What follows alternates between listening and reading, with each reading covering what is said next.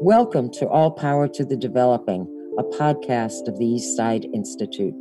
I'm Lois Holzman, co-founder and director of the Institute, and I want to tell you where our title comes from. The Institute is a center for social change efforts that reinitiate human and community development.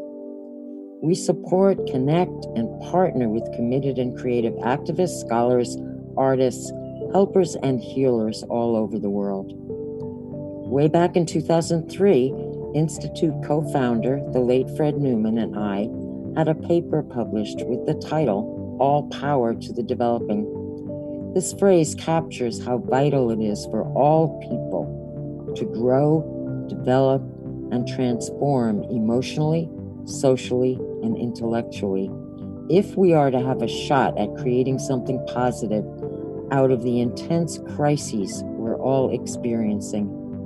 Our hope is that this podcast series will show you that, far from a slogan, All Power to the Developing is a loving activity, a pulsing heart in an all too cruel world.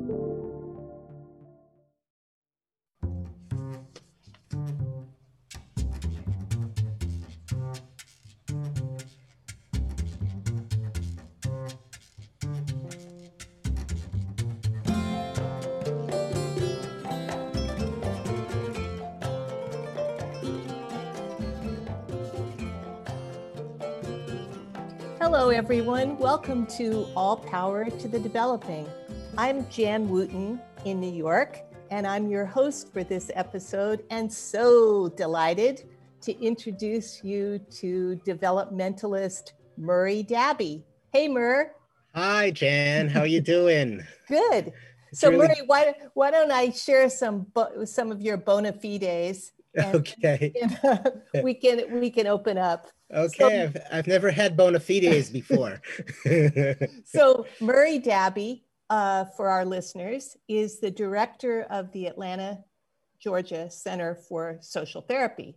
Has been a social therapist, graduated back in 1980, a licensed social worker, the co-founder of Curtain Up, Anxiety Down, a program that facilitates improv and therapy groups for people with social anxiety, is a co-founder of the Couples College that teaches skills and creates space for couples to work on growth in groups, advances improvisational therapeutics, something I really want us to hear more about, is the director of the Atlanta All-Stars Performance Project, which includes the Atlanta All-Stars Talent Show Network.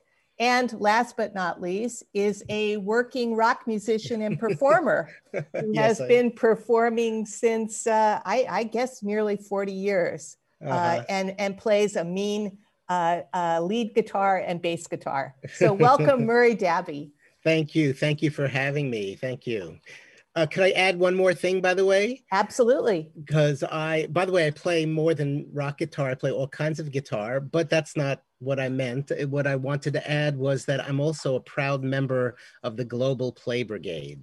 And that's a great opportunity to test and use improv skills. And we could talk more about that later if need be.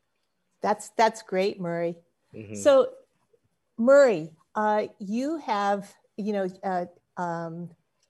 performed on all kinds of stages, but one stage you've been performing on for so many years is as a therapist, mm-hmm. as someone committed to helping people grow.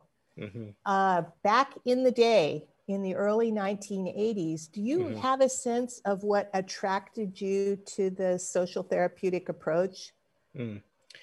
Well, prior to getting involved with the social therapeutic approach and doing the training program, I was trained in a lot of kind of traditional approaches. I was working in a prestigious psychiatric hospital, working with an internationally known psychoanalyst. And being there, I was very disappointed, frankly, in having so many resources and people doing so badly afterwards. And so what I discovered, in coming to meet people like Lois Holtzman and Fred Newman and people that were developing social therapy at the time, was this belief that we together as people could create the environments that we need to be able to grow, to be able to develop, that it wasn't the knowers, the authoritarian kind of knowers of what makes people do better and not better, that was completely problematic to me. And I wasn't good at it, because I'm not particularly good at someone who says, oh, I have all the answers. I can create answers together. I can create new possibilities together. So that's what really helped. Then there was the improv work, which came later. My first experience of improv was actually with a famous family therapist, Virginia Satir, who stood on stage, and she magically, in this performing way, created this beautiful improv of a family with the participants in it on stage. And I was so awestruck by it, but I was too shy to do it myself. And then I had the opportunity to do a workshop with Fred Newman a little later on in the 80s called Performance of a Lifetime. And it was where I, along with the other 150 people that were in the audience, got to stand on a stage and perform a minute of our lives. I was a really shy, quiet kid, and also very uptight about giving talks, presentations. I would freeze on stage. I didn't know myself how to have comfortable conversations. And I stood on that stage and screamed at the top of my lungs while I was performing my life, how I hated being on stage. And then Fred just lovingly said, now can you just spontaneously create a poem out of what you just did? I never did that before. And I just stood there, and the words seemed to come out of me somehow or other. And I created a poem about my life, and to the reception of a super, super appreciative audience. And for me, it was like jumping out of an airplane, with a parachute and never having skydived before, and feeling like, oh my God, I could do something kind of completely free and spontaneous. Something I did as a musician, but I never did as someone who could just speak.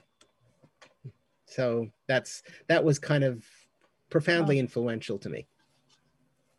That's really great to know about that journey.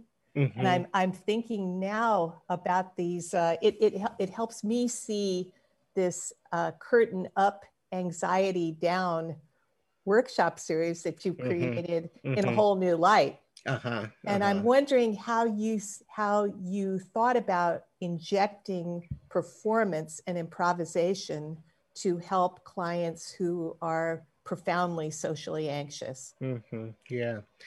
Well, I've always done workshops where I added some bit of performance to it. And, and then I was doing, some workshops in the community, in the therapist community. Met Leslie Fredman, who is my colleague in co-founding it, and she's a creativity coach, and directs a small theater, and we talked about creating something like this that was already being done, but in a different way by Second City in Chicago. And the different way is that the way that they were injecting or adding therapeutics to it was they were doing a standard cognitive behavioral change after people did the workshops in improv. For us, we wanted to kind of integrate them more, have them more be a part of it. So, and we just thought, God, this could be such an amazing way for people to have an experience that I had myself. But I had no idea that would have the impact that it has. We were just experimenting with it.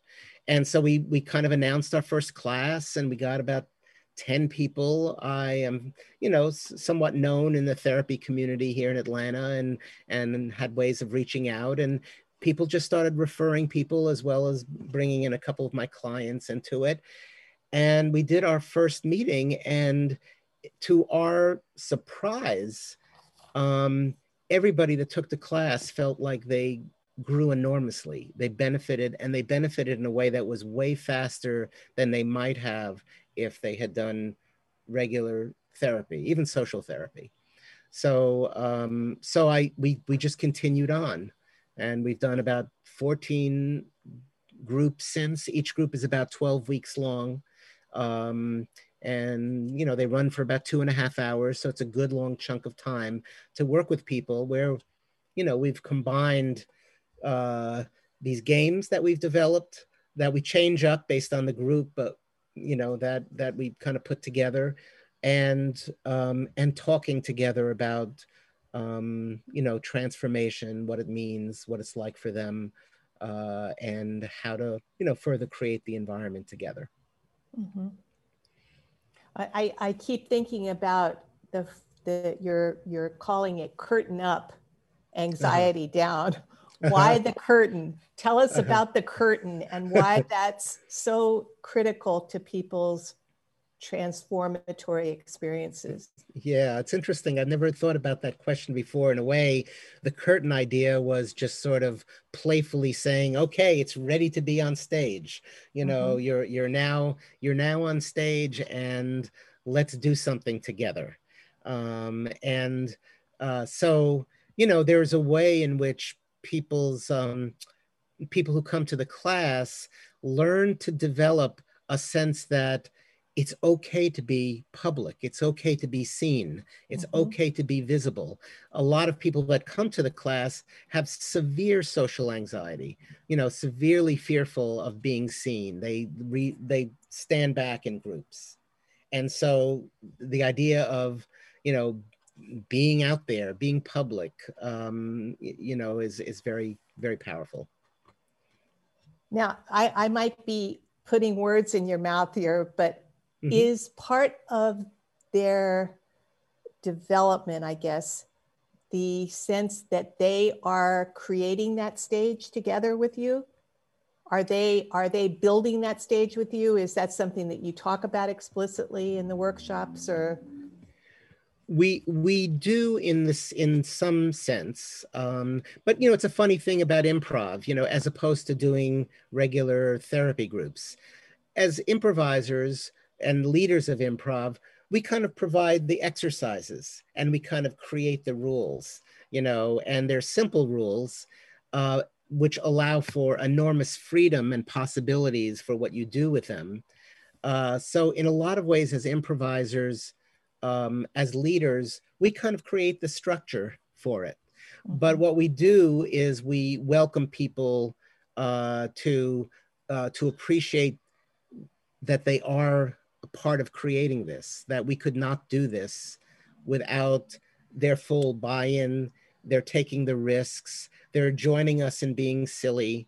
They're joining us in appreciating everybody else in the class, because that kind of sense of appreciation is so important to people who are taking those risks. You've referenced the fact that you have social therapy groups, regular ongoing groups, mm-hmm. and then you have these workshops, the Curtain Up, Anxiety Down. Mm-hmm. How do you see those kind of influencing and informing one another, discoveries that you make in one influencing the other? Is that an experience that you have? Mm-hmm.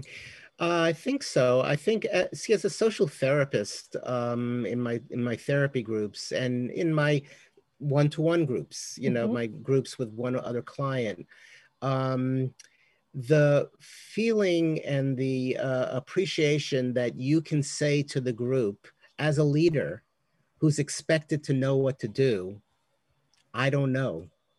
I don't know how to do this. We have to create it together. I think the improv work has given me more comfort in doing that. Mm-hmm. It's given me more of an appreciation of the power of, being able to kind of not have a road to walk, and then create whatever that road is together with people. And, a recent thing in the group, I can think, just actually in the last group, there was somebody who has a long time struggle in close relationships and dating in particular. And the group came together to talk about how they can be a place for her to bring her struggles, and the group can go with her on the journey of even how to consider doing anything like dating. And she turned to me and said, okay, that's great. So how do we do this? And I said to her and to the group, I have no idea. And, of course, she fell backwards. Oh no, what am I going to do? But together with the group, we talked about how would we know? I mean, we've never worked with her on that before. We've never gotten to know her in that way before. And we would have to create together as a group what the group needs to be to support her to do it. Murray, you just said something that might be shocking to some of our listeners. Mm-hmm. At least I heard it as potentially shocking, that the group mm-hmm. can go with her. Say more about that. Well, the group can do a number of things. I mean, one is that they can go with her in terms of, in the group itself, talk about the minutia that goes on in people deciding to go out on a date that we don't necessarily share with people, the fears we have, the anxieties we have, the assumptions that we make when we do that.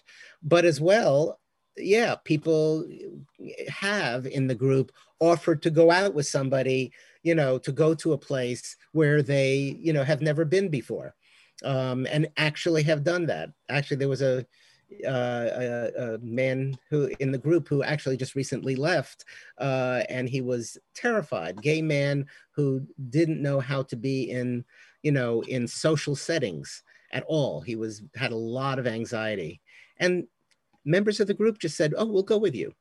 And they literally went out, together, to be together and to take on his fear together. Yeah. I'm also going to follow up on your saying your one-on-one group. Yes. Tell us about that.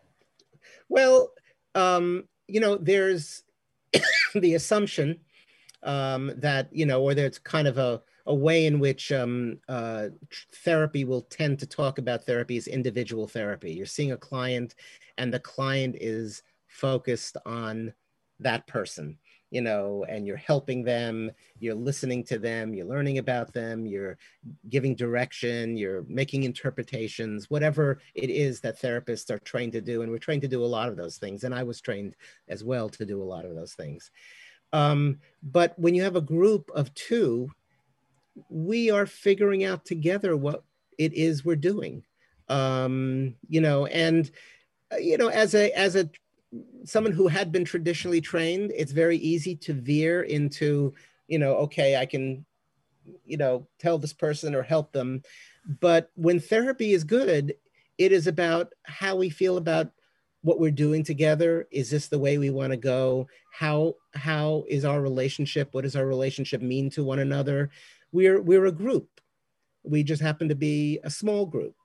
And it makes it possible, I think, for people to feel freed up, and to feel more connected to their therapy and their intimacy, and the ability to feel like, oh, wait a second, I don't have to be someone who's like a passive receiver of knowledge, from this therapist. I can also create new possibilities with them. I am also wondering how your group responded when you say to them, hey, I have no idea. We're going to have to create it. Yeah. You get pushback on that, or how do people respond? Well, I definitely got pushback by the person that asked me the question. Because she really needed to know. She was very anxious. It's understandable. But she, she said, come on, because they know some of me and some of my stories, and I've had experiences and so forth, but I don't know. Some people laughed. Some people said right on, and some people said, "Uh-oh, what are we going to do?" You know, it's like, you know, the whole mixture of responses that, you know, that we talk about together. Hey, Murray, why don't we take just a very quick break, Sure. and then we'll be right back. Okay.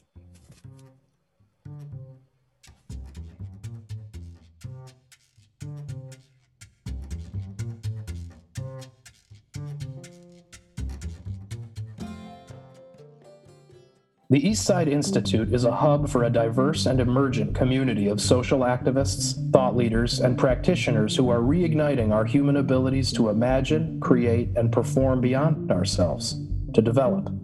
Each episode will introduce you to another performance activist or play revolutionary from around the world. The Institute is independent of government and corporate foundations. Our work is entirely funded by students and supporters. If you would like to help the Institute expand its developmental work, please make a contribution by going to eastsideinstitute.org and click the Get Involved tab, where you can make a donation. Thanks. And now back to our conversation.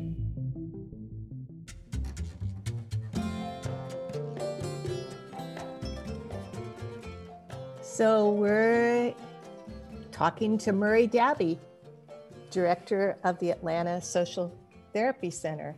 Hello again. Murray, it's so much fun to talk to you about your work. And I remember as we were getting ready to do this interview, something that you said to me has been sticking, that as a therapist who's now worked with so many people in so many different locations, trained therapists, and done all the work that you've done, that you described inviting people on a journey with you, and saying, hey, reaching out your hand and saying, hey, work with me. I can help you develop. So tell us more about that. What is that invitation that you're giving to people as you bring them into groups of 1 or 2 or 20 or what's that invitation, Murray? It's an invitation. Well, first of all, I like to say when I give that invitation, I'm often terrified because I am asking them to do something together with me that I don't know where it's going to take us or what it's going to mean, you know. So what it is an invitation to get to know each other, to be intimate together, to bring me into their lives, and that I don't have a script. I don't shoot from the hip.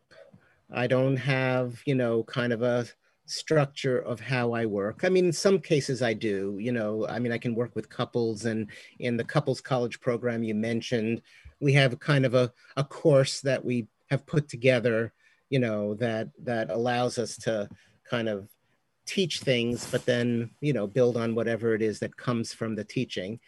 But in therapeutic work, it's being able to get to know each other, be more intimate together, create our therapy. And that can look very differently for different people. And so we continually talk about how are we doing? You know, what's this like? What's, you know, do you want to go further? Anything to do with this? You know, so that's kind of what it, you know, that's like. It's an invitation to intimacy, you know, is how I think about it. When you go on a journey, it's like taking a hike with a good friend, and you're going to hike for who knows how many, you know, how many miles and how many steps, and you never know what the conversation that we might have on the road will be.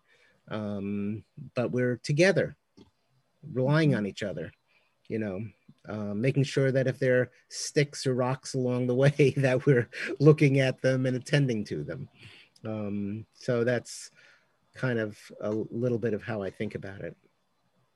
Yeah, I really like that metaphor, and I'm hearing how important it is, the relationality of the developmental journey. I think I read in, I was taking a look at a book that of supervisory sessions and colloquia that Fred Newman did with therapists such as yourself. You're probably in the book. I was in the book. Yes, definitely. I definitely was. Psychological investigations. It's a great book. Yes. And in psychological investigations, one of the discussions that really impacted me was that who we are, our sense of ourselves, who we are now, are the one greatest impediment to development. Yeah. So as you're talking about picking up the stones and rocks along this path, this is not an easy journey, this development journey. And I don't, from the vantage point of view, as reaching out your hand to helping groups of people take that journey, how is that for you? And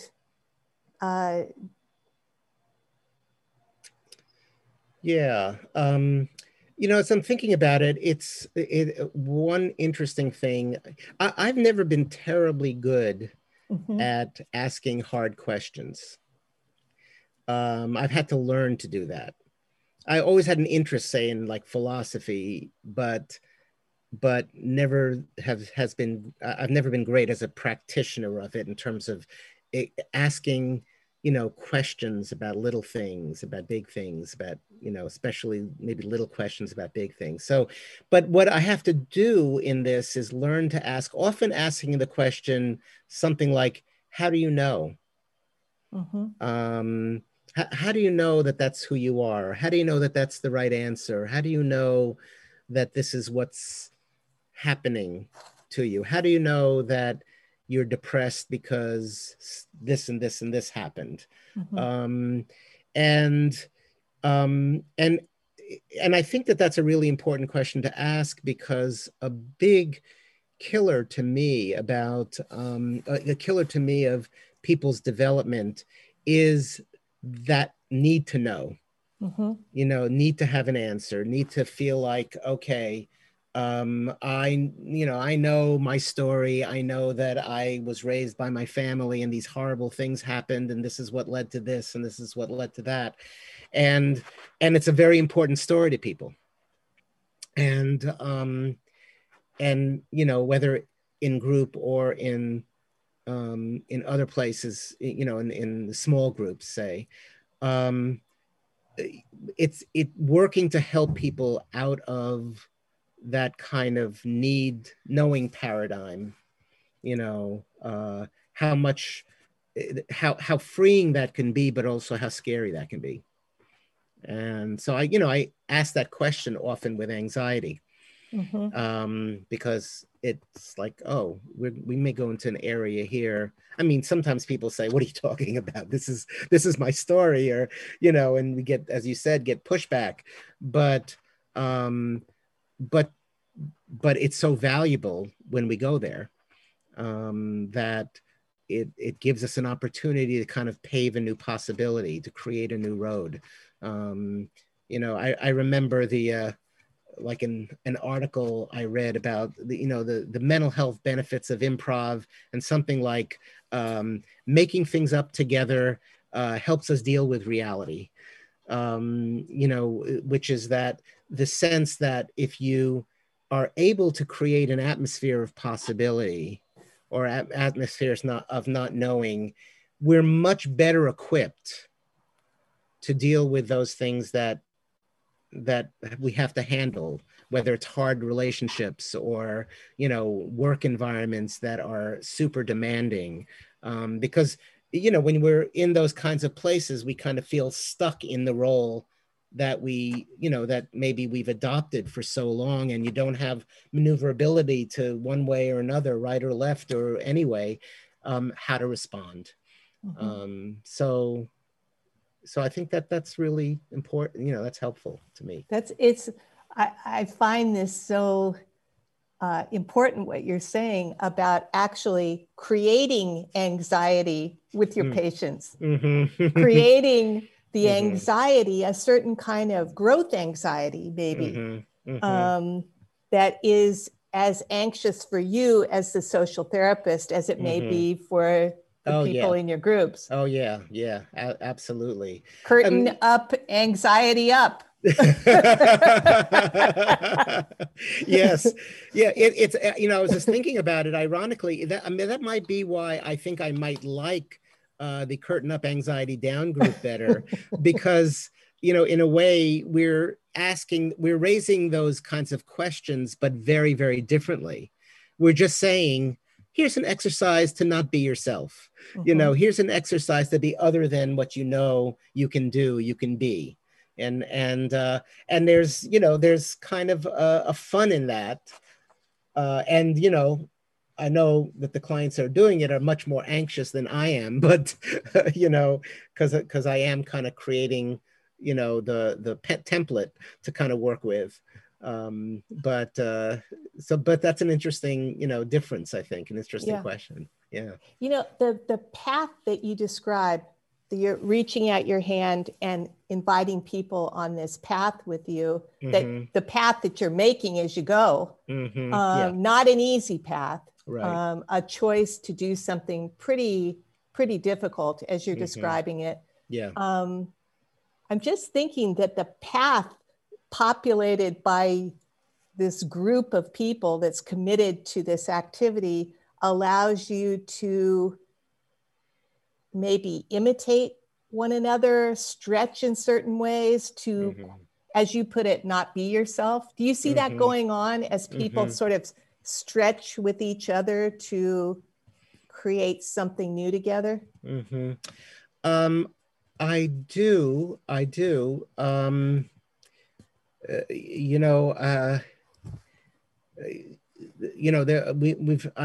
recently in my group, I've had a series of groups where people have become more open about who they are, what they're struggling with.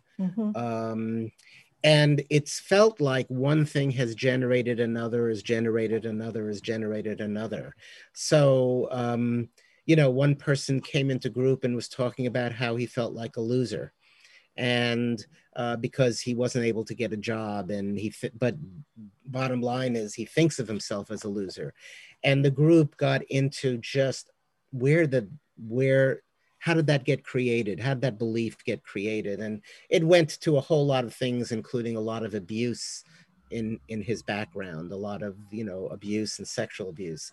And then that's generated somebody else who's been through a lot of hurt in the group itself, and who has a lot of trouble with vulnerability, and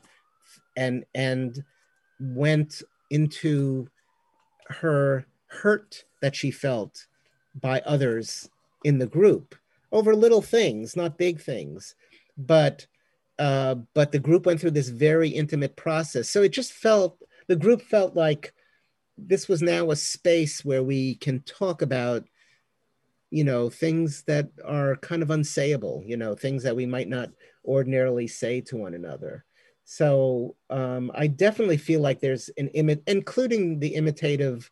I mean, people will imitate me, by asking questions or saying, how does a group, there are people that I know will say, so how's the group thinking about this? Or how's the group relying on this?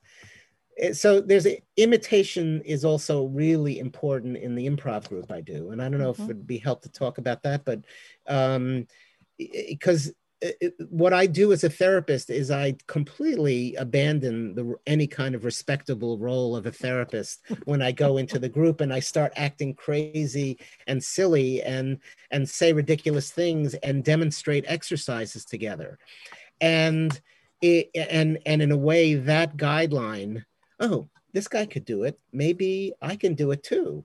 So I'll look straight into the, right now we're doing it all on Zoom, of course. So I'll straight into the, into the box here and have my face come so close to the screen that, people are mortified. But then I said, we let's all do that. And and we all do that together, which, helps people. For one thing, it helps people get really comfortable with, being visible, being seen. Everybody's uncomfortable with how they look, and how they appear to others. Mm-hmm. So, so you kind of, through improv, you kind of create this automatic, imitate me. That's what we're doing. We're imitating each other.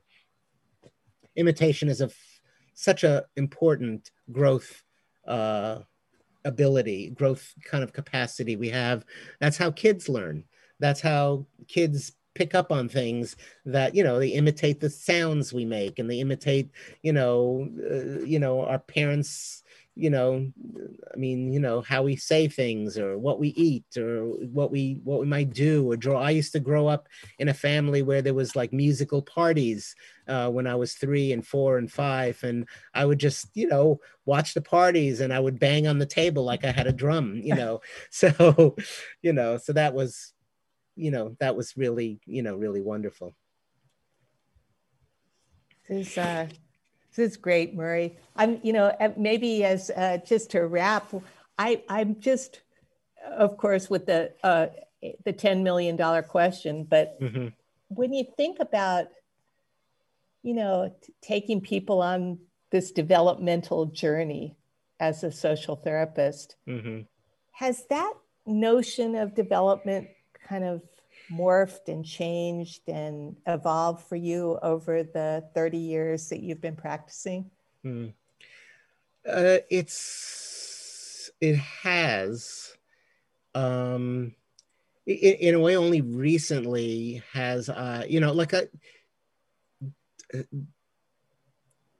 letting go mm-hmm.